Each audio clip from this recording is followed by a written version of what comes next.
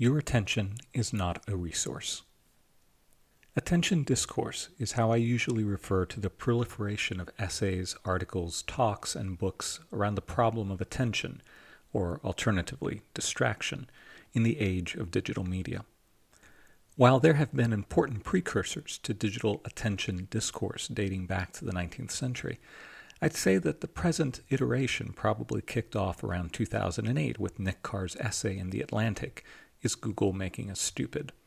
And while disinformation discourse has supplanted its place in the public imagination over the past few years, attention discourse is alive and well.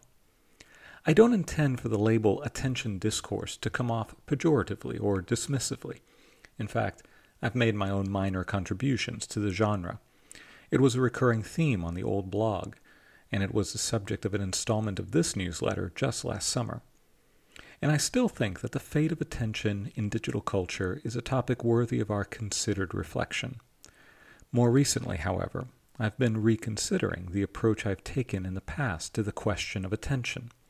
You can think of what follows as a report on the fruits of this reconsideration as it now stands. As a point of departure, let's begin with a recent column in The Times by Charlie Warzel, who, I should note, comments frequently on the dynamics of the attention economy. In this particular piece from February, Warzel profiles Michael Goldhaber, whom he calls the internet prophet you've never heard of, which I confess was certainly true for me. As Warzel recounts the story, Goldhaber was a physicist who sometime in the 1980s had an epiphany about the nature of attention in an age of information glut. And do note that this epiphany predates the rise of the commercial internet. The epiphany, simply put, was that we live in an attention economy, a term Goldhaber did not coin, but which he seems to have done a great deal to popularize, chiefly with a 1997 essay that appeared in Wired. Here is a key paragraph from that essay. Yet ours is not truly an information economy. By definition, economics is the study of how a society uses its scarce resources, and information is not scarce, especially on the net, where it is not only abundant but overflowing. We are drowning in information, yet constantly increasing our generation of it. So a key question arises. Is there something else that flows through cyberspace, something that is scarce and desirable? There is. No one would put anything on the internet without the hope of obtaining some. It's called attention. And the economy of attention, not information, is the natural economy of cyberspace. A bit further on, Goldhaber notes that the attention economy is a star system, where Elvis has an advantage. The relationship between stars and fans is central. But the average person is not altogether cut out of the attention economy, far from it. Cyberspace, Goldhaber explains, offers a much more effective means of continuing and completing attention transactions, as well as opening up more possibilities to almost everyone. Whoever you are, however you express yourself, you can now have a crack at the global audience. Goldhaber goes on to argue that attention will, quite literally as I read him, become the real currency of the internet age, by which he means that it will eventually displace money. This portion of his argument seems to have missed the mark, although the entanglement of money and attention has certainly been borne out. Others will be better qualified to judge the financial aspects of Goldhaber's vision of attention as currency. Needless to say, developments in the NFT markets suggest some interesting lines of inquiry, something Warzel explored in his most recent column. There, Warzel walks us through some of the most recent trends among those who are, in fact, earning their livelihood by transforming attention into money. At the frontiers of attention monetization, we find, for example, a platform called NewNew, which wants to build a human stock market where fans can vote to control mundane decisions in a creator's day-to-day life. As I was composing this piece, a story about an artist who sold a portion of their skin as an NFT also crossed my feed. Clearly, there is a profoundly dark side to this vision of unfettered monetization. Frankly, it's hard to read this as anything more than a form of voluntary indentured servitude. Beyond that, as Anil Dash explained to Warzel, the gig economy is coming for absolutely everyone and everything. The end game of that is the GoFundMe link beneath a viral tweet so they can pay for their health care. Being an influencer sounds fun until it's keep producing viral content to literally stay alive. That's the machine we're headed toward. In his 1997 essay, Goldhaber had anticipated some of these disturbing dynamics. Already today, he observed at the time, no matter what you do, the money you receive is more and more likely to track the recognition that comes to you for doing what you do. If there is nothing very special about your work, no matter how hard you apply yourself, you won't get noticed, and that increasingly means you won't get paid much either. Coming back to the piece with which we started, Worzel summarized Goldhaber's thinking about the attention economy this way. Every single action we take, calling our grandparents, cleaning up the kitchen, or today scrolling through our phones, is a transaction. We are taking what precious little attention we have and diverting it towards something. This is a zero-sum proposition, he realized. When you pay attention to one thing, you ignore something else. And as we noted at the outset, Goldhaber was especially keen to point out that the value of attention is defined by its scarcity. Not that long ago, I would have pretty much assented to this whole line of thought. Indeed, I know that I have spoken and written about attention as a scarce resource that we ought to take great care in how we allocate. I would have had no problem at all with Howard Rheingold's principle cited by Goldhaber that attention is a limited resource, so we should pay attention to where we pay attention. While I remain quite sympathetic to the spirit of this line of thought, it now seems to me that the framing of the problem is itself part of the problem. To begin with, we might do well to stop thinking about attention as a scarce resource. After he published a burst of spirited and prophetic works of social criticism in the early and mid-70s, Ivan Illich decided that it was time to reevaluate his own critical approach. Despite their obvious faults, the industrial age institutions which Illich targeted in his scathing critiques proved to be more resilient than he anticipated, and not necessarily because they were, in fact, useful, just, and sustainable enterprises. Rather, Illich came to the conclusion that we remained locked into these inevitably self-destructive institutional structures because they were, as David Cayley explained, anchored at a depth that rabble-rousing could not reach, even if it were as lucid and rhetorically refined as Illich's critiques had been. Illich began referring to the certainties upon which modern institutions rested.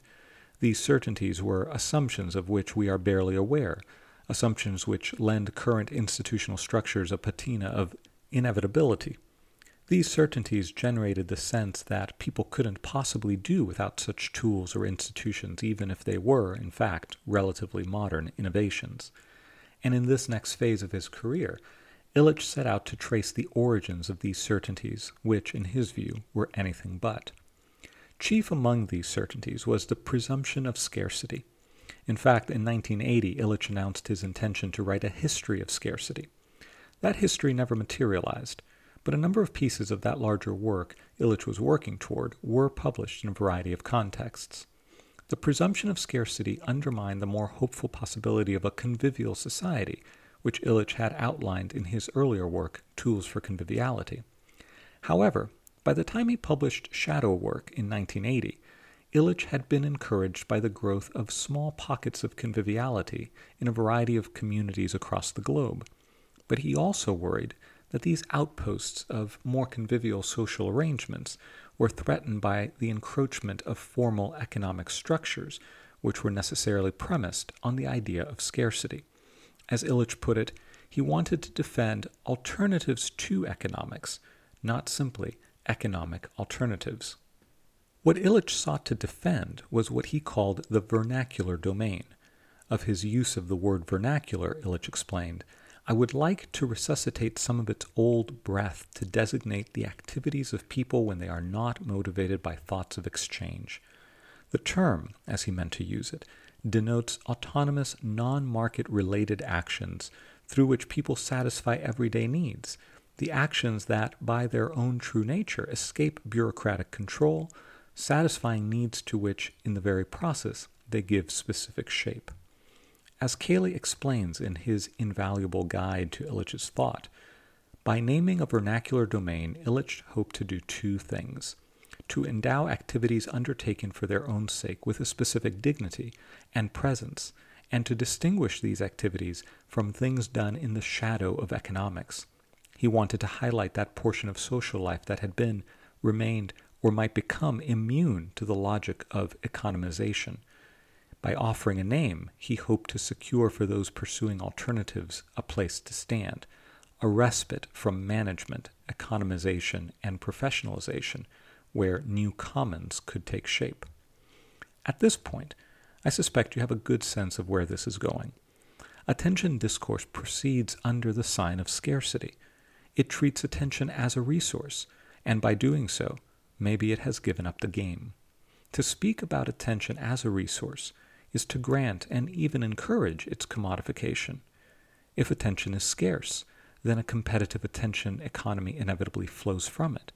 In other words, to think of attention as a resource is already to invite the possibility that it may be extracted. Perhaps this seems like the natural way of thinking about attention, but of course, this is precisely the kind of certainty Illich invited us to question. I can hear the rejoinders taking shape, of course, but attention is scarce. Right now I'm giving it to your writing and not to something else. I have only so many waking hours and so much to which I must or would like to give my attention. At any given moment, I'm likely to find my attention divided and fragmented, etc. Given the intuitive force of these claims, further variations of which I suspect you can readily supply, is the claim that we have all the attention we need even plausible? As I've thought about it, I've come to think that it is, but we may need to reevaluate more than just how we think about attention in order to see it as such. So here's a proposition for you to consider. You and I have exactly as much attention as we need. In fact, I'd invite you to do more than consider it. Take it out for a spin in the world. See if proceeding on this assumption doesn't change how you experience life. Maybe not radically, but perhaps for the better. And the implicit corollary should also be borne in mind. If I have exactly as much attention as I need, then in those moments when I feel as if I don't, the problem is not that I don't have enough attention. It lies elsewhere. In any case, I obviously can't make any promises, but you may find, as I have of late, that refusing the assumption of scarcity can be surprisingly liberating. There are obstacles, of course, force of habit chief among them, and as we all know, attention feels scarce to the degree that we yield to the imperatives of telepresence, which is to say, the imperatives of being digitally dispersed, of anchoring attention to a plane other than or in addition to that of bodily presence. Relatedly, resisting the assumptions of scarcity probably presumes the acceptance in principle of benevolent limits, limits that, far from amounting to constraints to be overcome, are in fact the necessary parameters of our well-being. It is also true, of course, that I'm presuming a measure of agency that is simply not available to everyone in equal measure, but even in such cases, the problem is not one of attention scarcity, but of unjust or unequal social arrangements. All of this said, however, it still seems to me that one could get rather far in the right direction by refusing to think of attention as a scarce resource. But it may be, too, that my initial proposition requires a qualification. Let's put it this way. You and I have exactly as much attention as we need at any given moment, provided that at that moment we also know what it would be good for us to do. This qualification also stems from Illich's insights, so allow me to elaborate. His crusade against the colonization of experience by economic rationality led him not only to challenge the assumption of scarcity and defend the realm of the vernacular, he also studiously avoided the language of values in favor of talk about the good. He believed that the good could be established by observing the requirements of proportionality or complementarity in a given moment or situation. The good was characterized by its fittingness. Illich sometimes characterized it as a matter of answering a call as opposed to applying a rule. The idea of the vernacular, the preference for the language of the good rather than values, the resistance to the presumption of scarcity, are all related in Illich's thinking. In 1988, in a conversation with David Cayley, Illich says that he has become increasingly aware of the question, what happened when the good was replaced by values? The transformation of the good into values, he answers, of commitment into decision, of question into problem, reflects a perception that our thoughts, our ideas, and our time have become resources, scarce means which can be used for either of two or several alternative ends. The word value reflects this transition, and the person who uses it incorporates himself in a sphere of scarcity. A little further on in the conversation, Illich explains that value is a generalization of economics. It says that this is a value, this is a non-value. Make a decision between the two of them. These are three different values. Put them in precise order. But, he goes on to explain, when we speak about the good, we show a totally different appreciation of what is before us. The good is convertible with being, convertible with the beautiful, convertible with the true. Interestingly, when Cayley asks Illich if the language of the good is recoverable, Illich responds, between the two of us at this moment, yes. Between the two of us at this moment, there is a personal, even intimate quality about the apprehension of the good. Illich goes on to explain how, in that specific case, it is born out of their mutual friendship and the conditions of their conversation. To draw this more directly into our present theme, Illich and Cayley each has just as much attention as they need in the moment. The joy of their conversation, the resonance of their encounter, to borrow another formulation, may tacitly derive from the sense that there is nothing else to which they ought to be giving their attention in that moment, because their attention is ordered toward the good at that moment. If I may, in turn, speak about this in a rather personal vein, given the contours of my own life, I feel the tensions we've been exploring most acutely in relationship to my children. My guess is that if you're a parent yourself, you may be nodding along in agreement. This has especially been true when I have, like so many others, found myself working from home. What better illustration, in my experience anyway, of the contrast between the realm of value and the realm of the good? But the line cannot be as clearly drawn as one might suspect.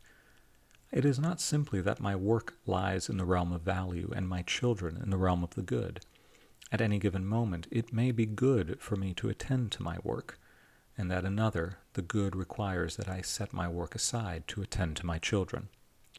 My point all along has been that I have just as much attention as I need in either case, so long as I can be responsive to what is good, and my circumstances enable me to be responsive in this way.